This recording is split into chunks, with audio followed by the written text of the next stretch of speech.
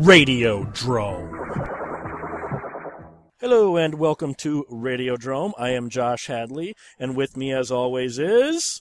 Brad Jones. And Jared Foyles. Brad clearly yawning as he gives his own intro. Yeah, I'm very disappointed in myself. He is bored with this show. We're only 50-some episodes in and you're bored already? Damn it, man. Two things off the top, actually. The first would be, I'm really sick, so I apologize in advance if you guys hear me coughing or ing, because there's not much I can do about it. There is so much cocaine here. Well, I have a rabbit named China White, so it'd be appropriate. Now, the other thing is, I was going to let Jared Gimpa do the Adam and Eve promo this week, as I promised last week. But I need to have a serious talk with you listeners out there. The numbers are really down on people using the Drome, static, and what codes. And Adam and Eve's not the happiest about that.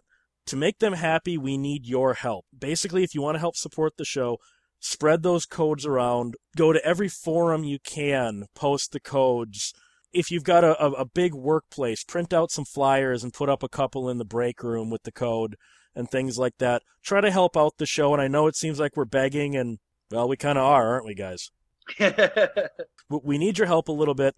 Through Valentine's Day, using the code DROME gets you 50% off of a single item, their free romance kit, which includes a toy for him, a massager for her, and a little special gift as well as a free DVD, plus free shipping on your order. And that's through Valentine's Day. After that, it's back to the normal thing of 50% off your single item, 3 free DVDs, free shipping, and the free mystery gift. But we're just saying, kind of help out the show if you're not one of those people on Brad's site that wants to see me go under. Although there's plenty of you out there for that. Right, Brad? If you want to see our numbers go up, must go down a lot. And cradle the balls while you're there. It's you got to remember the balls. For just for just $1 a day, you can help this show breathe. You're gimping that up, and it's not even the Adam and Eve promo. I'm just doing it off the top of my head, so I have no idea what I'm really saying. You usually fall asleep halfway through quoting Sarah McLachlan. I always thought that was what happened to Meathead's wife after she got all fat. Brad, I wanted to bring up, we definitely have 2 different types of listeners to this show. Uh-huh. Those that like the show itself, Yeah. which tends to be the Jackalope listeners and the iTunes listeners. Yeah. And then the listeners that listen off your site, who only like you and Jared. Yeah, they don't like you. They've had 56 episodes. So by this point, Josh, you're just beating a dead horse. well, the way I look at it is, if he literally beat a dead horse, I think that would make his approval rating go up. it probably would. And some of the things you say, Brad, have become, some of your jokes at me, which I do find funny, have become sort of memes. It's all out of love. I know. You know what the funny thing is I playfully give him crap about new movies and stuff like that, but I'm the same way with new music. So I thought it was fun. I thought it was funny when Jillian was on the Mental Cast. Yeah. Someone that wasn't you in the chat room was posting that, of course, I would hate everything. It's post 1995. Well, there was the one on the comments page who was like, "Oh man, someone get rid of Josh," or something like that. It's like, no, I don't want Josh to be God. I like being the most likable one on the show. He might get replaced with someone who suddenly would make me the bad guy. Well, did you also see my response to that person that wanted me fired? Yeah, I did. Well, I didn't see it. What did he say? It's talking about our numbers, that our numbers are so good that none of us are going anywhere. Oh. Except for maybe you. It's true. I give things up too much. That was the episode that I titled "Christmas with the Crank." Which, by the way, I did smile pretty hard at that. That was funny, I thought. I have no way that. Yeah, I was sitting there. I was like, I don't want to just title it Christmas movies. Let me just type in. Let me see here. All right, Christmas with the Crank. I thought that was funny. I genuinely laughed at that. I figured you'd find that funny. But I wanted to bring up a follow-up to something we talked about last week. Remember last week when we were talking about the difference between modern porn and what we'll call chic porn? Yeah, yeah. Well, I just watched one. It was called The Texas Asshole Massacre. Nice. So I thought, okay, the movie was made in the 90s. Yeah. Out of the hour and 12 minutes or so of the running time, maybe 15 minutes were devoted to the actual Texas Chainsaw parody, and the rest were just anal scenes. Boring anal scenes, Nice. too, because all the women looked very similar, and even the positions were the same. And I started thinking, if this movie had been made between 1975 and 1984, at least 2/3 of this movie would have been Texas Chainsaw knockoff, and only 1/3 would have been the porn. Yeah, and even around the 90s, I still saw some that seemed to balance out the spoof well with the action sequences. Married with Hormones, and the Miami Spice movies. They're about 50-50.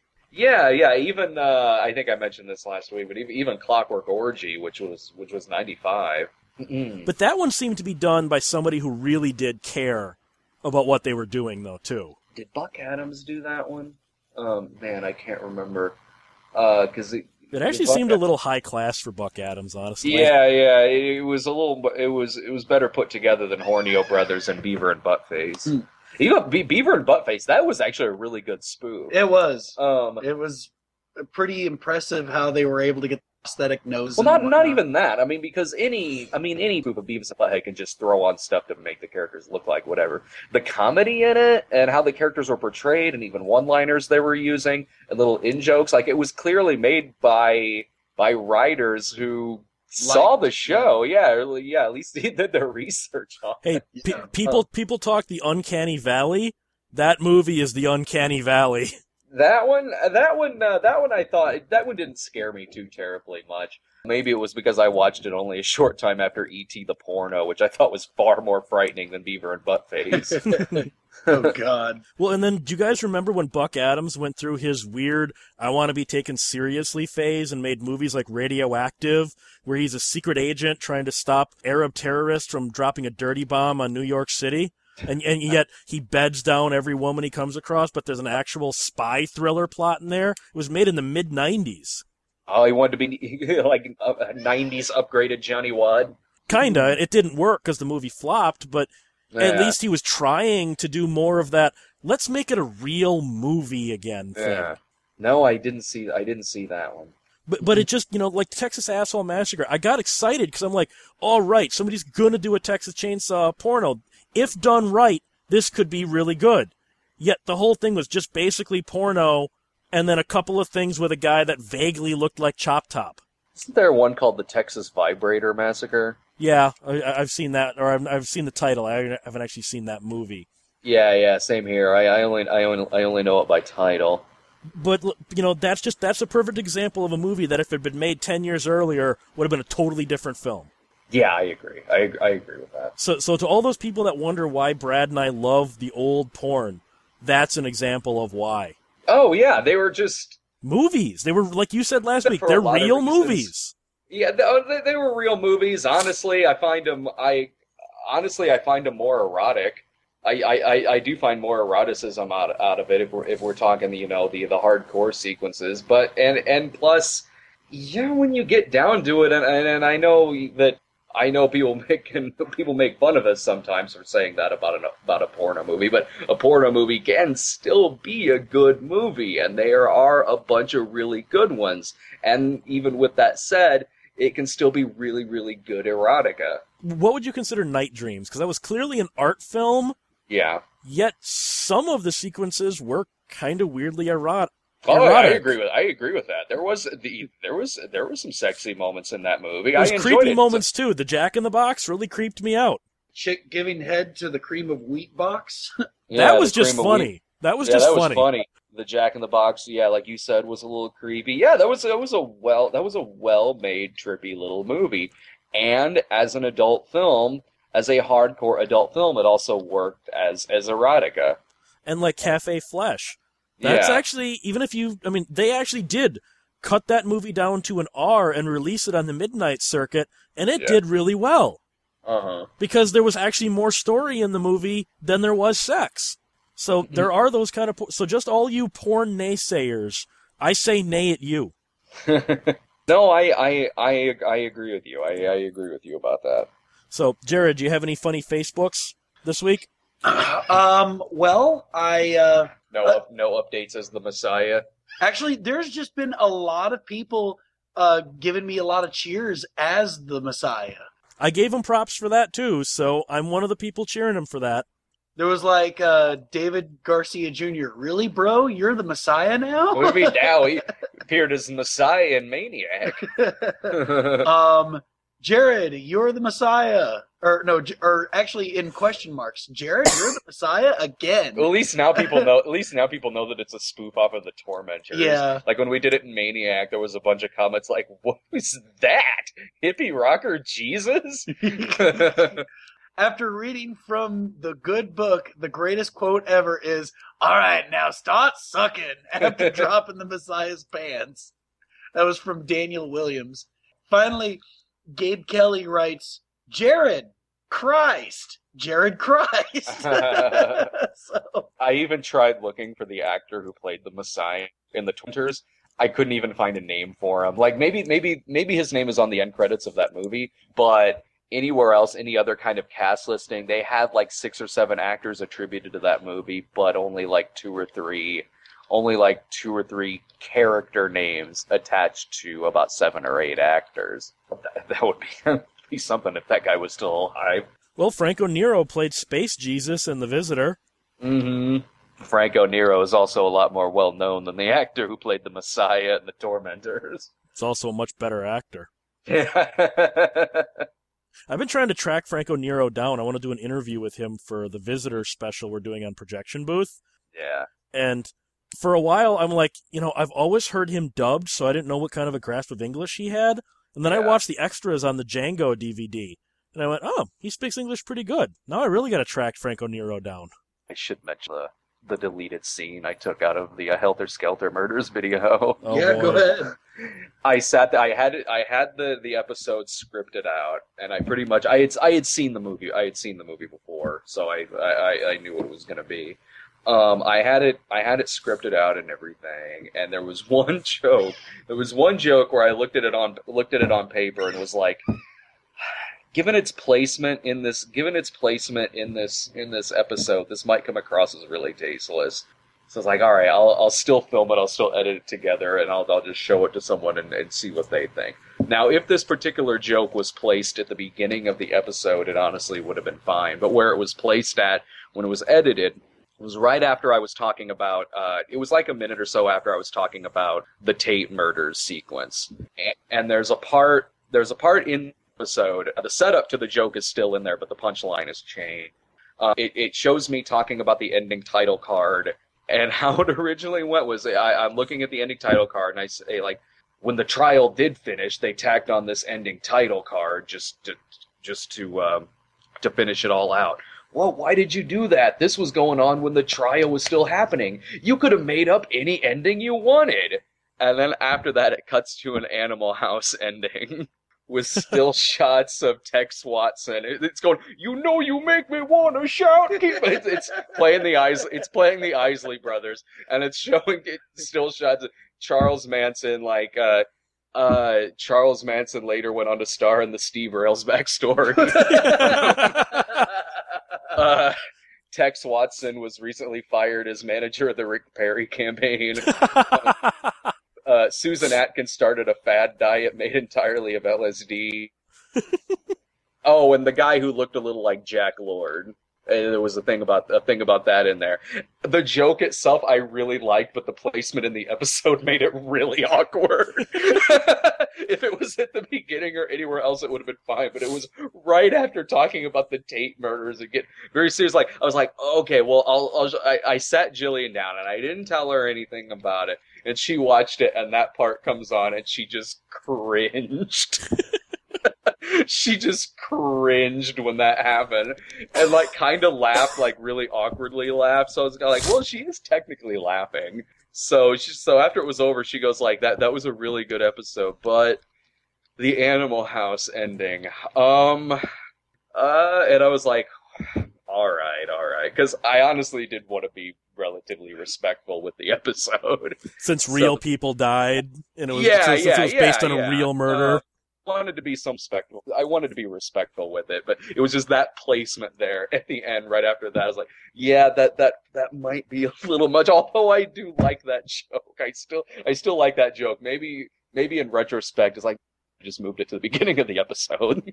Well, are you going to release that as like a deleted scene or something?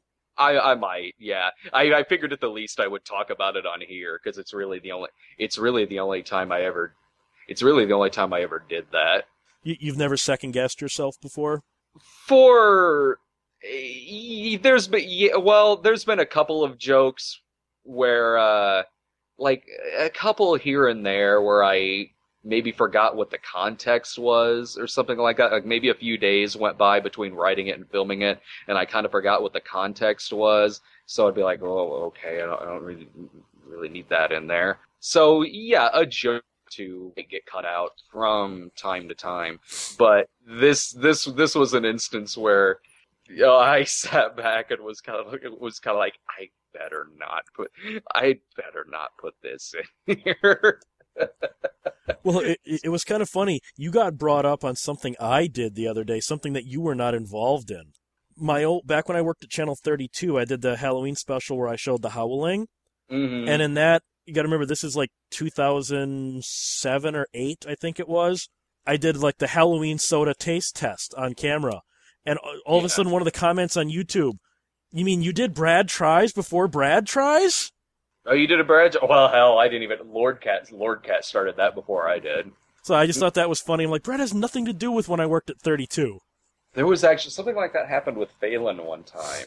And within like his first batch of episodes, he becomes some different characters and starts doing a different personality whenever he turns into a different character. And one of them, I guess, was kind of sort of a movie snobby guy, but he wasn't supposed to be. We didn't even know each other at the time. It wasn't supposed to be me. It obviously wasn't. He's wearing a completely different getup and whatnot. But ever since then, yeah, I think it's even on IMDb. It says like, Brad Jones referenced in this episode of Phaelus. Phaelus is playing the cinema snob. Whereas, like with Spoonie, that was a specific parody of you. Yeah. Oh, yeah. In the case with Phelan, he and I don't think at that point had even seen each other's shows. This would have been a few years ago. I remember last week, or it might have been the week before, I don't know, it all runs together when you're sick. Remember when I talked about how in Finland, Scrooged was called Return of the Ghostbuster? Yes. Well, our Finnish friend, he gave us a big translation list of American movies and their Finnish retitles. Mm-hmm. Some of these are hilarious, and some actually are a better title than the real movie. Star Wars Episode 1, The Phantom Menace. What do you think that turns into? Crappy space movie with annoying CGI character. Howard the Duck Part 2. Nope. Star Wars Episode 1, The Dark Threat. The better title than Phantom Menace, yeah. Pitch Black becomes The Threat of the Dark. Yeah, it goes along with the movie. Right. Raiders of the Lost Ark is Hunters of the Lost Treasure. It's Temple of Doom Episode 1. Romancing the Stone is Hunt for the Green Diamond. Way to be dead on with that title, guys. The National Lampoons are the ones I like. National Lampoon's Vacation is Dad's Got Everything Under Control. That title is completely misleading. He was all sorts of out of control. National Lampoon's European Vacation was Unbelievable Summer Vacation. I like this next one.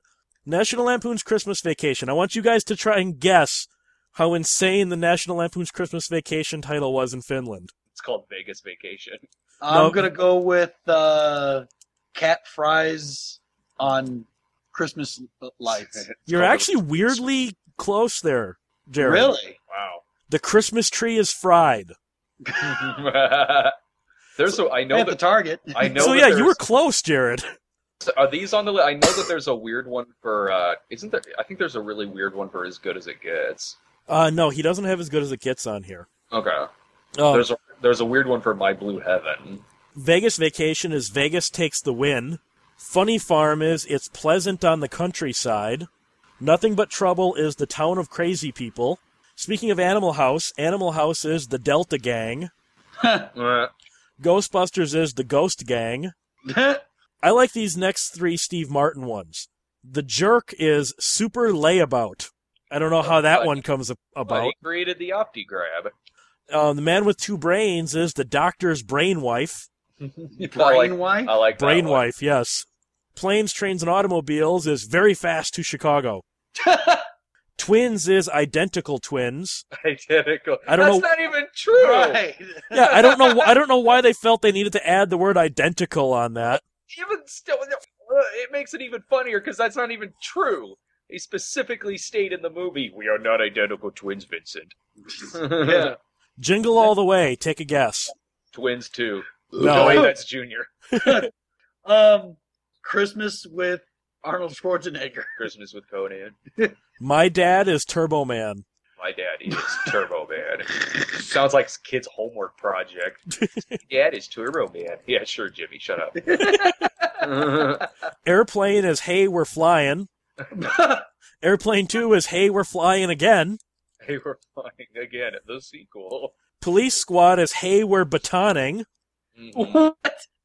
Because, you know, like police batons. Right. No, I get it, but Porky's is Hot Youth. Porky's 2 the next day is Wild 50s Porky's 2. Nice. Superman 4 The Quest for Peace. This is one where I think the alternate title is better. Yeah. Superman 4 The Threat from the Sun. It works. It's actually a better title. Yeah, I don't mind it. Either one of them could have worked. to solve this issue, I must become Superman 4, the threat from the sun. He said it. He said it. Beverly Hills Ninja is Dumb Ninja. So apparently Beverly Hills equates to dumb in Finland. So Beverly Hills Cop is called Dumb Cop. It's not on the list, but going by that logic, I would say yes. Dumb 90210. Moving Violations is the tutoring class of the driving school. I love that movie. But that's a weird alternate title. Die Hard is Die Hard Over My Dead Body. What? What was the need for all that extra? Hard over my. That actually sounds like what they would call like one of the current sequels. The Die Hard 5 that Yeah. they're making is called A Good Day to Die Hard. Yeah. Oh, God. Die Hard with a Vengeance is Die Hard the Angel of Vengeance. Okay. That one's not too bad. Striking Distance is River Cop. Blue Streak is That's not bad. Blue Streak is Diamond Cop. Blue Streak is Who Ordered These Pizzas? Big Mama's House is Skirt Cop. Above the Law, I actually knew about this one. Nico. Yeah, I did know about that. So Yeah. that seemed, it was called Nico pretty much everywhere but here. Marked for Death is Mark of Death. Okay. Out for Justice is Law of the Streets. Under Siege is A Hijack at Sea. That's not too bad. Under Siege 2 Dark Territory is A Hijack on the Rails. Again, not bad. Fire Down Below is The Deadly Secret. Shoot, there was no secret that movie sucked. Unfortunately, they don't have On Deadly Ground on here. Otherwise, I'd like to see what that one was. It was called Fire Down Below. A Force of One is One Man Army. The Octagon is Octagon, the Silent Killers. Silent Rage is Senseless Rage. Forced Vengeance actually has 2 alternate titles. Hard Fists and Karate Cowboy. And Braddock, Forced Vengeance. Missing in Action is Direct Action. And he said almost all of the James Bond movies were translated properly except for these 4. From Russia with Love becomes Secret Agent 007 in Istanbul. The Spy Who Loved Me is 007 My Beloved. Uh-huh. For Your Eyes Only is Very Secret. And The Living Daylights is 007 at the Danger Zone. Thunderball is Never Say Never Again. I'm not a huge Bond fan, so Oh, I'm a huge Bond fan. yeah, not so much my thing. Hey, I got a whole bunch of Bond laser discs now. Oh, well, that's cool. Because That's badass. I picked up a personal collection from a guy. Yeah. 1,200 Laserdiscs, Brad. Oh yeah, you were telling me about this. Oh my god, I'm drowning in Laserdiscs. I literally do not have enough places in my house for them all right now. That's awesome. And then I cherry-picked what I wanted out of the lot. About 250 titles made their way into my collection. Of course. Including Deep Throat, Mm-hmm. Debbie Does Dallas, Yeah. Debbie Does Them All, Ooh. I wasn't included. Me neither. Inside Desiree Couteau or something. It's some John Holmes flick I've never heard of before. Yeah. I've heard of that. I want to say I've seen that one. Well, I was just surprised when the very first release of Deep Throat is in here, and I'm going, oh, that's just awesome. Yeah.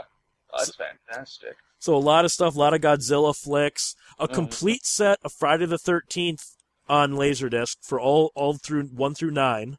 Yeah. So I've got all those on laser now, and just a whole bunch of weird stuff like Savage Streets. Awesome. A guy on Facebook really wants that Savage Streets from me. I've got my Savage Streets is autographed. Laser or VHS? My VHS of it. My VHS of Savage Streets is autographed. That was the time where I asked Linda Blair to autograph Savage Streets, and she was really, really nice. And then standing behind me was Brian, who asked her to autograph Exorcist II: The Heretic, and she just kind of gave him a dirty look. She liked me. She liked me a lot better than she liked Brian. Well, I wonder how much she liked the fact that everyone just watches that movie for her boobs. Which one? Savage Streets. Savage Streets. She's got that I great love boob. Savage Streets. Oh no, it's a good. Linnea Quigley kicks ass in that. Oh yeah. She gives such a great performance, and if you've ever seen it before, for the audience, when you know that something really, really bad's going to happen to her sweet little character in this too. Yeah. And so that makes it even more devastating when you know something really bad's about to happen to her. But you get to see Linda Blair in a bathtub. Exactly. And she'll never drown, not with the flotation devices she has in that movie. Jillian's got the same problem. Yeah, I saw her complaining on Facebook the other day about trying to find the right cup size, and she's like, damn big boobs, blessing and a curse. Yeah, damn them. Just want to knock them around. And I was watching, do either of you guys watch Californication? No, I should. I have better taste in... No, I'm kidding.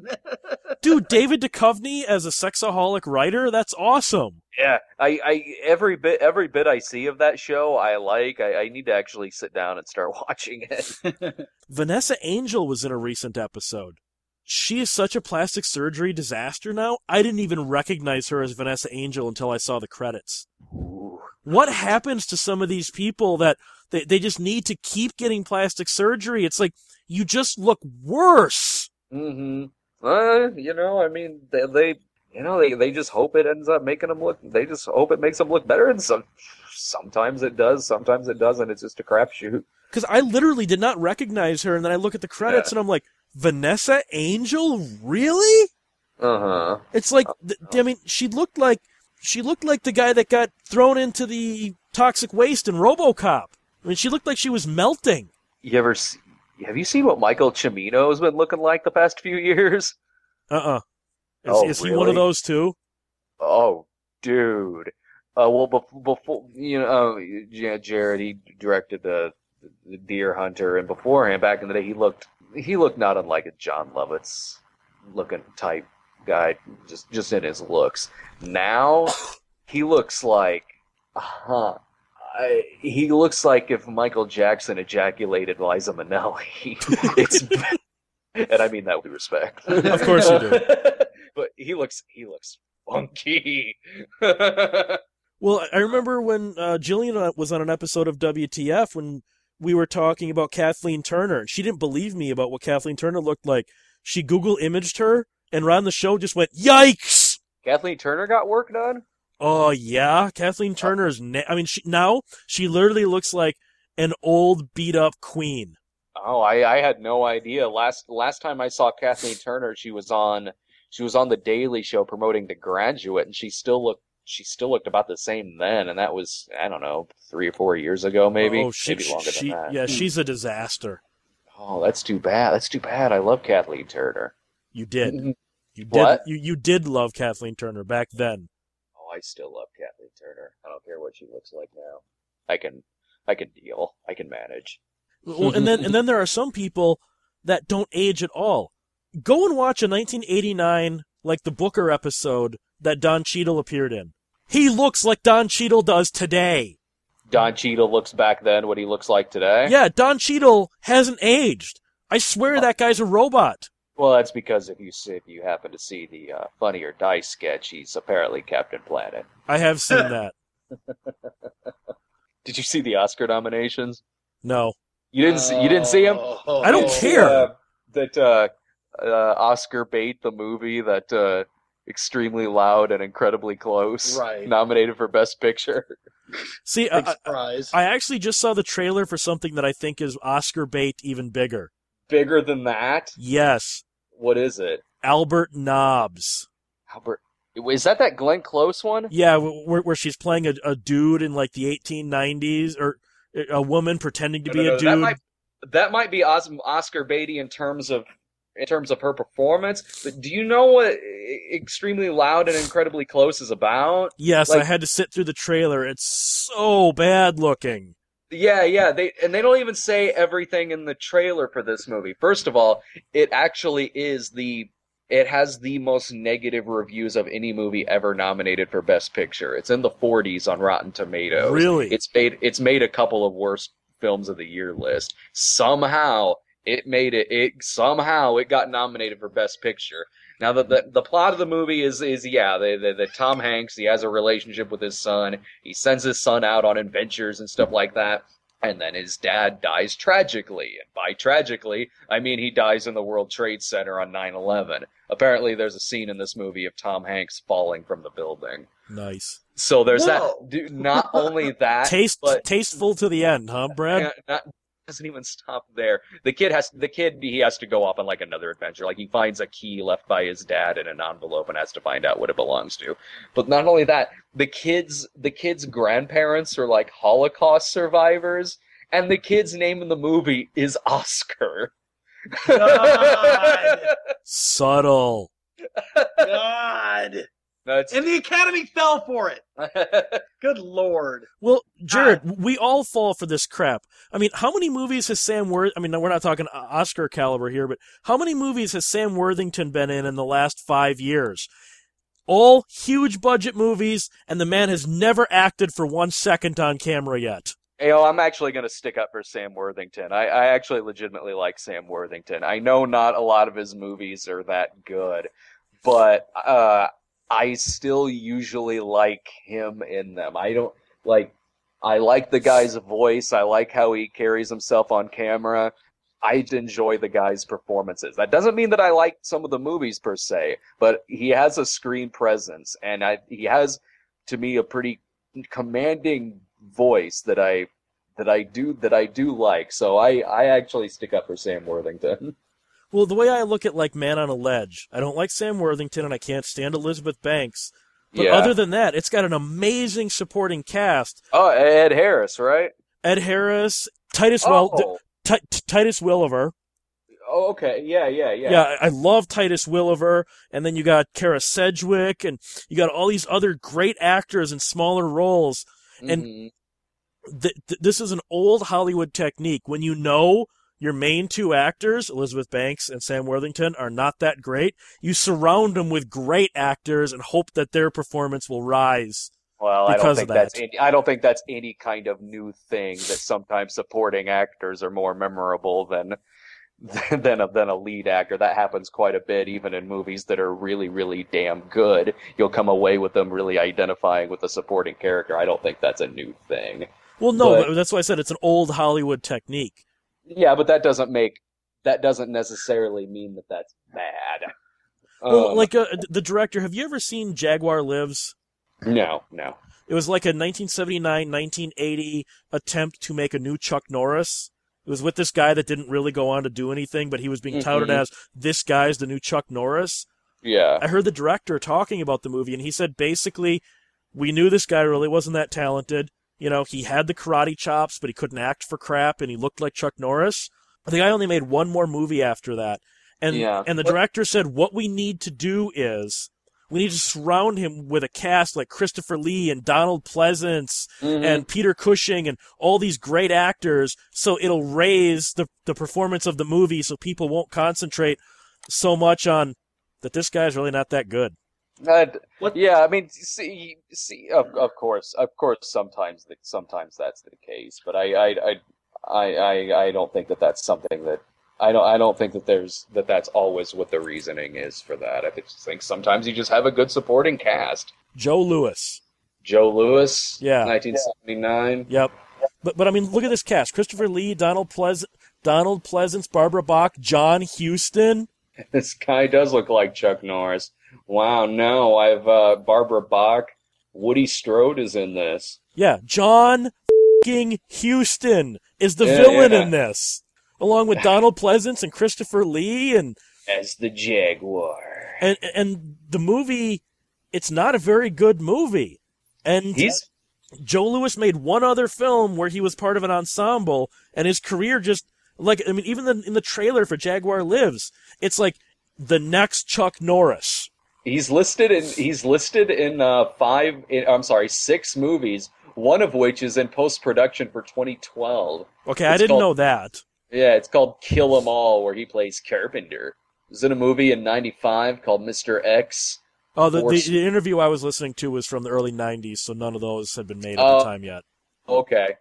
He was in what looks like a Chinese movie in 88, and then this movie called Force 5 in 81. That's fantastic. I can sort of play devil's advocate a little bit. I can sort of get around an idea of trying to market a new action hero by surrounding him with a cast that would make more people want to come check out this guy. I can wrap my brain around that. But yeah, from the looks of things, it doesn't sound like this man might have been that good of an actor. After the show, I'm gonna have to let you guys see the trailer on YouTube.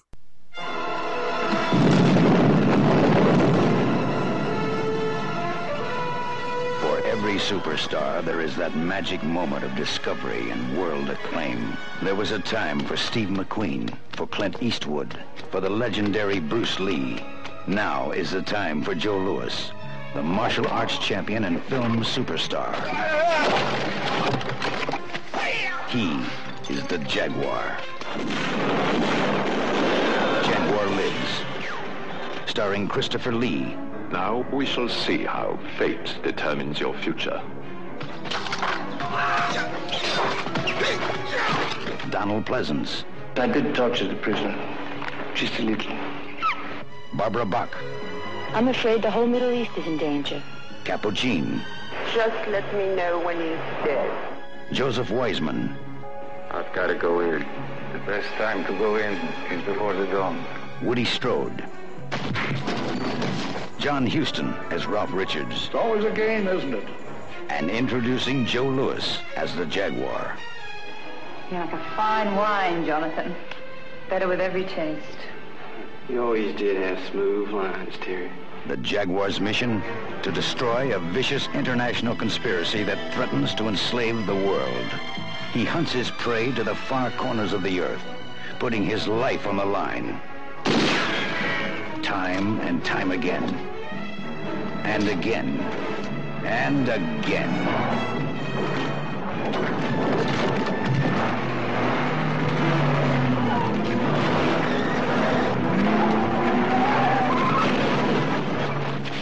Jaguar Lives.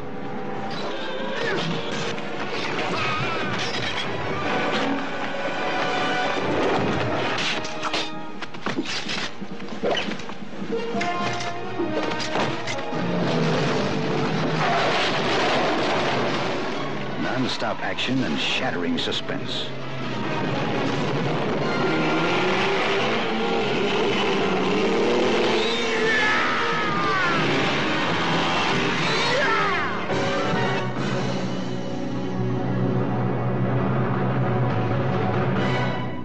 Maybe get back to the Oscar nominees, because there's actually something that I kind of want to point out. Okay, before you do that, Jared, somebody Okay. told me, keep in mind, as I just said, I had not seen the list. Somebody pointed out Kristen Wiig got a screenplay nomination for Bridesmaids. Right? Yeah. Yeah. That kind of ties into it. So, Okay. so yeah, I would rather get her a writing credit than a acting credit. That's all I'll say. I'm like, at least she's not getting an award for being funny. Okay. I can get behind that. Well, technically, she is still getting an award for being funny. Because Acting. I'm talking well, about acting. Well, okay, so check it out. Here's my problem with the Academy that picks out these movies, because they gravitate to the most pretentious movies. Are you looking at a list yet for Best Picture? Sometimes they play it safe. They play it safe. They play it political and what's popular and well reviewed. But Tree of Life only like 3 nominations. That's not much. Best Picture is one of them. That's not much for a Best Picture nominee.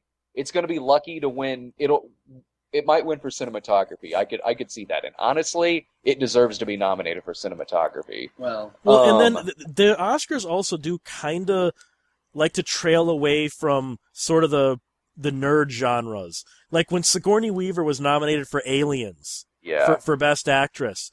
Did you notice how that was always downplayed? She was barely talked about in any of the pre-Oscar stuff. Like, well, that was for a sci-fi movie. We don't want to acknowledge a sci-fi... Or Edward Norton for American History X. They don't want to talk about his amazing portrayal of a neo-Nazi. I remember they wouldn't even invite Larry Flynt to the Oscars when Woody Harrelson was nominated for playing Larry Flynt. Oh, that's crap. They outright told him he was not welcome there, so Woody Harrelson brought Larry Flynt as his +1. Good for him. So he was kind of, no, you're not keeping Larry out of this, but we want to nominate Woody, but we don't really want to acknowledge Hustler or Flint himself. Right. Man. Yeah. Good for Woody Harrelson. Good for Woody Harrelson. Yeah, I say damn good for him. But no, I mean, okay, so get this. Guess who's got a nomination for Best Supporting Actor? Kristen Wiig? Jonah Hill's nominated. Jonah Hill. Are you kidding me?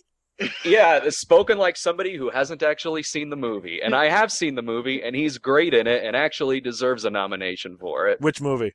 Moneyball. What'd you think? The Sitter? Okay, I haven't seen Moneyball.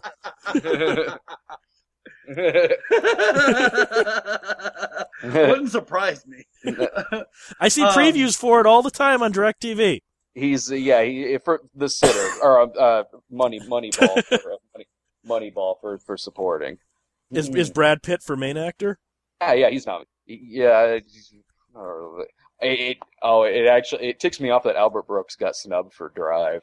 Right. Yeah. Well, and I'm kind of upset that Super 8 got snubbed for Best Picture. I knew that was going to happen. Again, Jared, that's sci-fi and horror are almost always ignored. Remember even back in the 90s, when did Silence of the Lambs come out? Was that 91? Yeah, I think 90 or 91, yeah. Well, when Silence of the Lambs was nominated for all those nominations, they refused to call it a horror film. It was a suspense thriller. Because horror films don't get Oscar nominations. It's about a guy that eats people, cuts off their faces, and wears it. It's a goddamn horror film. Roger Ebert actually wrote really negatively the year. It was 2 years ago when the Academy actually did a salute to the slasher film. Oh, I didn't even see that. And they just showed a montage of like Freddy, Jason, and all the stuff like that. And Roger Ebert wrote a really snobby little thing about it, like, why are these being portrayed at the Oscars? Like, dude, stop it! You gave Halloween 4 stars. I'd say he was sticking his chin out, but he doesn't have one, so. But no, I looked at this list and I can't really totally agree with a lot of the nominations. It's hard for me to say one way or the other because I haven't seen a lot of them. I mean, I haven't seen Moneyball, but that's a good movie. And I'll take your word for it. I do trust your judgment on a lot of movies. And I'll actually give you this, Brad. The trailer does look interesting for Moneyball. Yeah, that's a good movie. But like, it just say what you will about Super 8's genre, but it was a really well-made movie. It was, and just like you said in our review for it, you said J.J. Abrams just sat back and thought, I haven't seen a Steven Spielberg movie in a while. That's what it was. I mean, not only did it do homage, but it did homage really, really well. It was a good movie in and of itself. If the movie was made in the late 70s, it would have gotten nominated. But it just, like I said, God, everybody just wants the artistic movie or the movie about 9/11, and it's like. But sometimes you get. God. But Jared, sometimes you do get the artistic movie that's also a damn good movie, like I brought up before, American History X. That was nominated for a couple of different awards.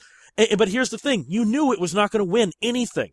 Because there's no way they're going to nominate the film about neo-Nazis. There's no way they're going to give award to any of that.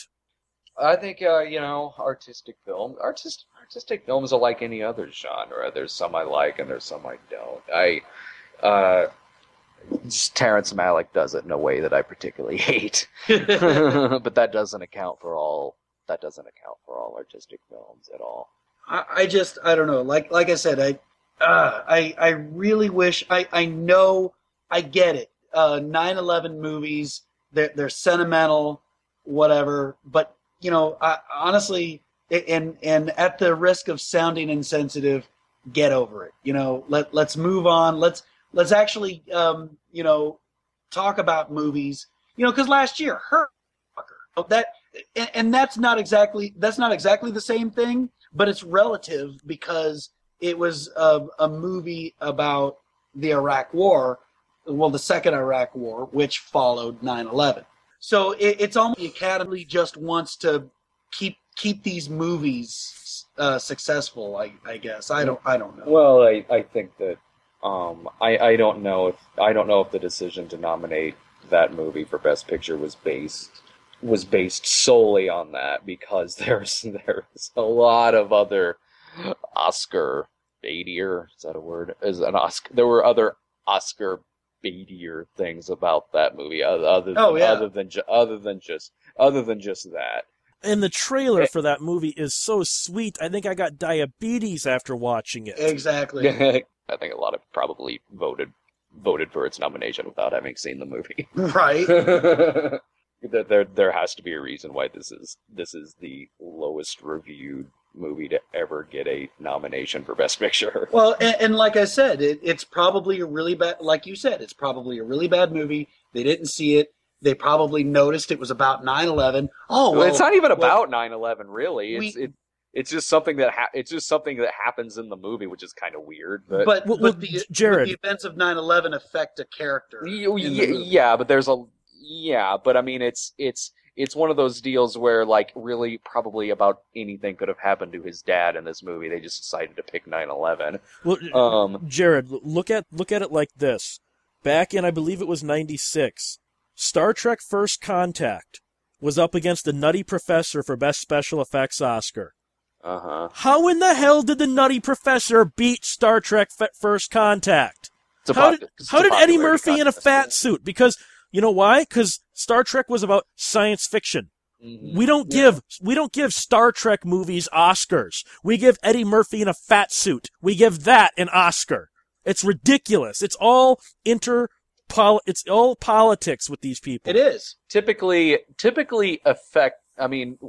since mainstream action, mainstream sci-fi movies are usually what are nominated. Not always, of course, but I mean, you're usually what are nominated for these awards anyway. You do tend to see more science fiction, action-driven films that will win, at least for visuals, sound, stuff like that. Right. Which is why the Nutty Professor one just pissed me off all the more. Because there's no reason that should have beaten, especially because Star Trek First Contact had a real small use of CGI, so there was a lot of hard work instead of a bunch of guys clacking on a computer to make Eddie Murpy's lip grow big. Yeah, I hear you. So we're out of time. So we want to remind everybody, help us out with the Adam and Eve thing. I want to remind you that my column, Sanity is Razor Thin, is over at geekjuicemedia.com, as well as the old It Came From Beyond Midnights, and some new, sort of, It Came From Beyond Midnights will be coming up. So Brad and Spoonie are technically on that site. And then Sweet. we find Brad Jones where? TheCinemaSnob.com. We find Jared Foyles where? FoilWrapProductions.com and Facebook.com/Jared Foyles. And then use the promo code DROME, because we need to keep the lights on. The lights are being threatened to turn off. Night.